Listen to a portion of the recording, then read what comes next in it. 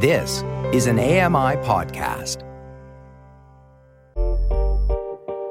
Hey, Dave Brown here. If you enjoy this podcast portion of our show, remember you can watch it live every day at 9 a.m. Eastern Time on AMI TV.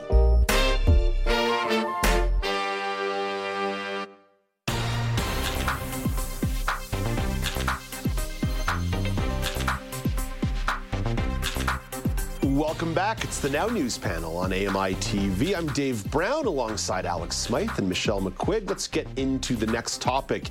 The federal government is capping the number of international student visas. The cap will mean a 35% overall reduction in new student visas this year.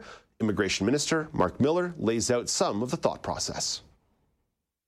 Even though we've put a lot of thought into this, these are still pretty much blunt measures from the federal government. We're playing with taps that we're turning on and turning off and allocating between province. So did we get it right? We'll see. But we need to work with provinces in the meantime to make sure that they are doing their jobs. Michelle, you broke this story on Monday on the show in real time, and there weren't really many details available as you were sharing it. But this is a great opportunity 4 days later to reflect on some of the reaction and the ripple effects. What threads do you want to pull at in this conversation? It does kind of go against the grain for me to give you guys one sentence and then not follow it up with something more comprehensive. So thank you for humoring me and letting me come back to this. But I do think it's very interesting because I feel like this issue comes up when discussing a lot of the really hot button topics of the day. It comes up a lot with regard to housing, to the strain on provincial resources of all types, to the education experience of international students itself is an absolutely fascinating and often a terrifying thing to explore. There's a really excellent Walrus article from a couple of years ago that I highly recommend for those who want to read about more of the details of the system that the very complex machine that brings international students here and the way Canada has become a really prime destination for that. All of this, of course, is happening against the backdrop of another heated topic of immigration, which is becoming a really, really fraught and complicated one to discuss. So all of the international students kind of lie at the nexus of all these issues, I find. And this measure does seem like a one that's getting some more nuanced reaction than we're accustomed to seeing, but there's a lot of different threads that it could have an effect on. So the government is talking about addressing one particular issue with these measures, but it has knock-on effects for other ones. And I could just imagine us batting this around a little bit. The Ontario Colleges Association just yesterday came out and said this puts them in a very bad position economically. Yeah. And Alex, I actually think that's maybe one of the places to start this conversation rather than some of the lenses that get tossed out like housing. Okay, I think we've sort of beaten the housing horse to death here, but when you get the reaction that there's been from universities and colleges all across the country, it really does suggest how much the money made from international students, and it's significantly higher than tuitions for Canadian residents. It really begs some questions about the long-term viability of post-secondary schools in Canada without massive numbers of international students. Yeah, because it's like it could be quadruple the amount per student when you compare international to a local Canadian student attending the same institution for the same program. I feel like post-secondary institutions have really it's all about generating revenue. That's really at the heart of it. They offer the programs and the classrooms and those experiences and the education, but it's really about, okay, how do we stay viable financially? How can we maximize the growth and provide opportunities, bring in and attract students, faculty, staff from all over the world? You want to be the best institution within your backyard, and you do that by having the more resources. And so it always is tied to money, and obviously the international students is the biggest cash cow for a university, in my opinion. You can generate so much revenue from very little extra work being done, because the student is coming to do the same program as a local student would, but you can charge them far more. Yeah. Alex, let me put that number in context, right? I think it's sort of pulling it a specific here. You guys may recall the conversation that we had about Quebec raising tuition for out-of-province students, out-of-province Canadians a couple months ago, and we dove into some of those numbers. So a Quebec resident going to a university like McGill or Concordia is going to pay a couple of $1,000s a year to attend the school. A international student will pay $20,000 a year, right? So, Michelle, this isn't just some situation of, oh, it's a couple nickels here, a couple nickels there. No. This is like 10x. This is a substantial amount of money that might get sucked out of the university systems and college systems. I believe I've seen the word billions tossed around in a few different provinces. Yeah, if not hundreds of millions, possibly billions. They are crazy amounts. And this is where Dave, I actually agree with you completely. One of the key issues here is the sustainability of the post-secondary system. We've had provinces like Ontario writing reports as far back as 2019 saying that the current system was unsustainable, that there's been a tuition freeze in place for a while, that the governments have reduced funding to colleges, and they're trying to make up the differences through these international students. And that's where it comes back to the experience of going through this machine that really is a machine, and some of the human consequences of that approach and rationale that Alex laid out so well are just horrifying when you think of the individual exploitation of some students. Meanwhile, you've got governments that are not acting to do more to bolster the post-secondary system. So when Mark Miller on the clip off the top made reference to the provinces doing their jobs, I can't help but think that's part of the conversation of how do you try to limit their dependence on international students. So reducing student visas is one piece of the puzzle, but it's not directed at sustaining these post-secondary institutions. Yeah. And now that conversation has to happen alongside it all. Well, the money has to come from somewhere, right? Otherwise, you're talking about cutting programs or cutting staff or cutting faculty or reducing student services. Right? Or closing altogether like Laurentian. Or closing altogether like Laurentian, or individual colleges closing like newspaper journalism and broadcasting programs, right? Like that bummed me and Alex out a lot last year when we were talking about that off the air. But Michelle, you wrote an email to me or to us earlier this week with some of these questions and thoughts you wanted to pick up. And you wrote this question about the actual student experience. And the way that I interpreted that was actually the overall student experience of everybody who attends schools rather than just international students, because I was applying the lens of my time at McGill University and what it meant to have such an amazing group of diverse people coming from all over the world that again, I did not live the shelteredest life in the world growing up in Montreal, but it was kind of sheltered. And McGill was just this eye-opening experience of meeting people from all over the world. And Alex, like, that is what university and college is kind of supposed to be. It's supposed to be that chance to learn about people from different places. And I do worry that there's going to be some tapestry lost on campus when you lose that flavor. Well, and even beyond the idea of just having people from all over the world, it's what are the level of services going to be available for students on campus? That's how I interpreted the question. Because we're all viewing this from a different lens, because I think it goes back to the financial support. So, okay, well, if we're not getting the amount of money from international students coming to attend our institution, we're going to have to cut back on the on-campus services and experiences that you can actually offer up students. So it may be a lot more bare bones that you're literally here, you attend a class, there may be a couple of, like food stalls, and that becomes basically the end of your student experience. Everything else is just on you, or you're paying extra for that. That's how I kind of view the lens. But I 100% agree with you, Dave. The fact that it's like there is such an element that will get lost when you don't have the international students. You can't just sit down with someone who's from another part of the world and find out why you decided to come to this institution. That was a great part of my experience when I was at Trent University, is having chats with these international students and find, why did you come to Peterborough of all places? I know why I came. I was like, why did you come? You could have gone anywhere. It was truly fascinating. And great question. Fun. Yeah. It's fun.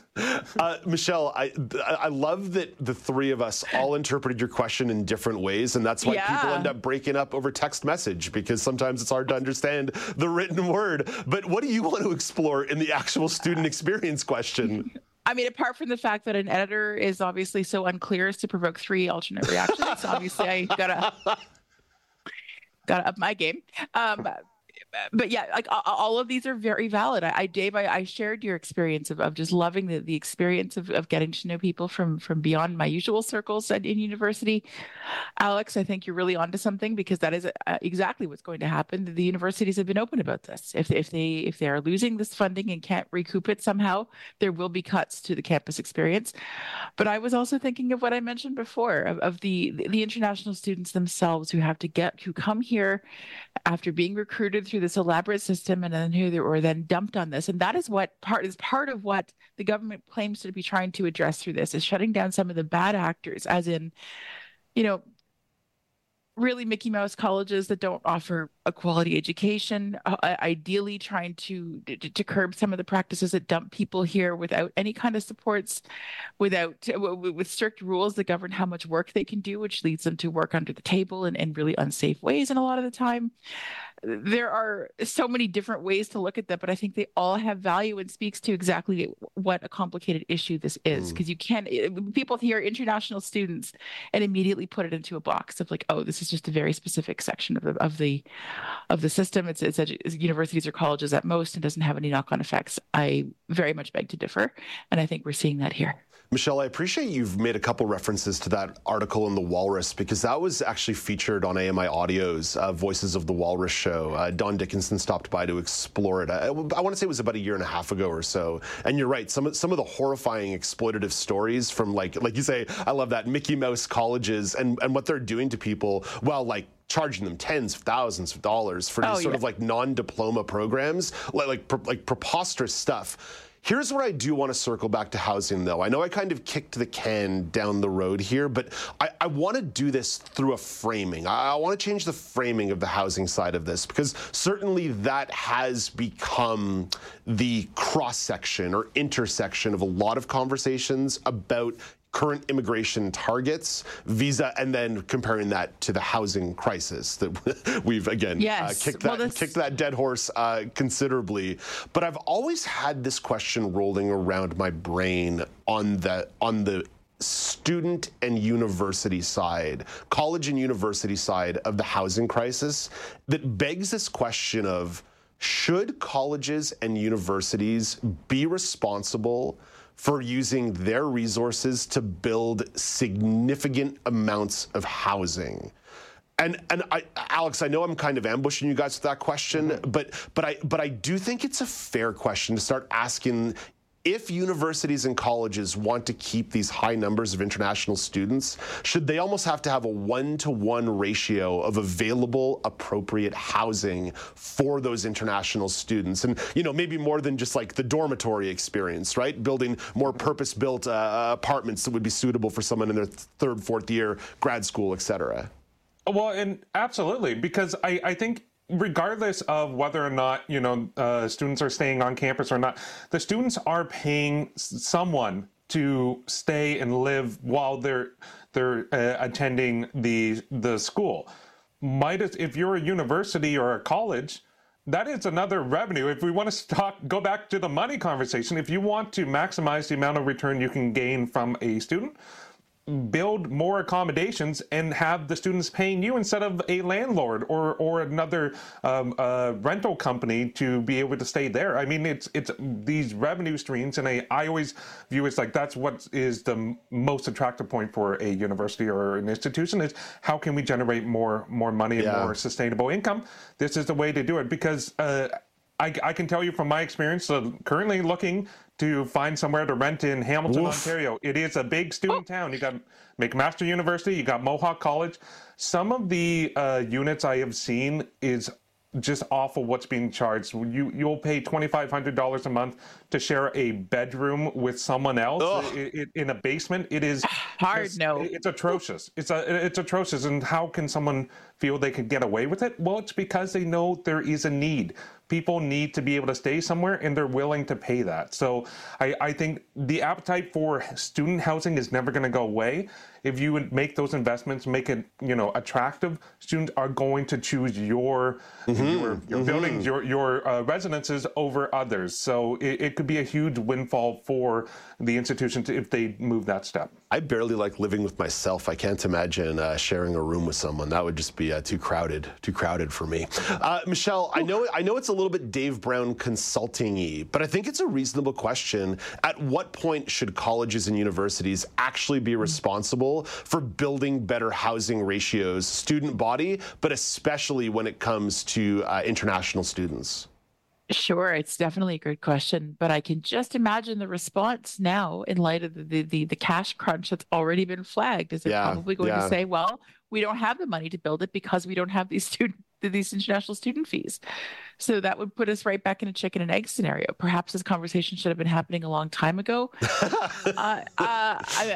There's your hot take for the day. I mean, this has been an issue for the feds for quite some time, and I feel moved to point out too, given the partisan nature of how these conversations often tend to go, that the current international student strategy that Canada has been following was tabled in 2012. So that was in the Harper era.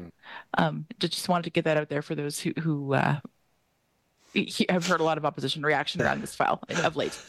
But yeah, these conversations were not happening, and now they are at a point of crisis. And regardless of any merit to any idea that's put forward, I can just foresee the reaction that's going to come and saying, sorry, our hands are tied because we have no money. So even if there's value in the idea, I don't really see how it's going to get acted upon. Michelle, are you asking people to have some kind of semblance of a memory when it comes to politics? Come on now. I know. It's highly unreasonable of me. I'm sorry. Putting the pieces together and asking for continuity. Come on, guys. I know. What's going on? Oh, my gosh. All right, let's put this one to bed as well. Alex, Michelle, thank you. Coming up after the break, Edmonton is increasing the cost of single-use paper bags. How are you feeling about reusable shopping bags at this point? It's pretty much become common culture for them to be everywhere. My kitchen is currently overrun with them. This is the Now News panel on AMI TV.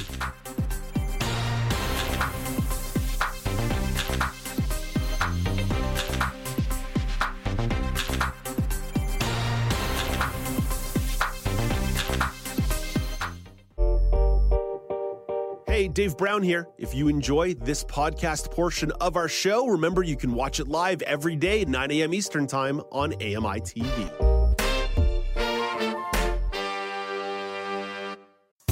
Hi, I'm Ramya Amudan. Join me weekly for AMI Audiobook Review, the podcast that explores new titles, introduces us to famous narrators, and updates what's hot at the Center for Equitable Library Access. Download episodes of AMI Audiobook Review from your favorite podcast provider.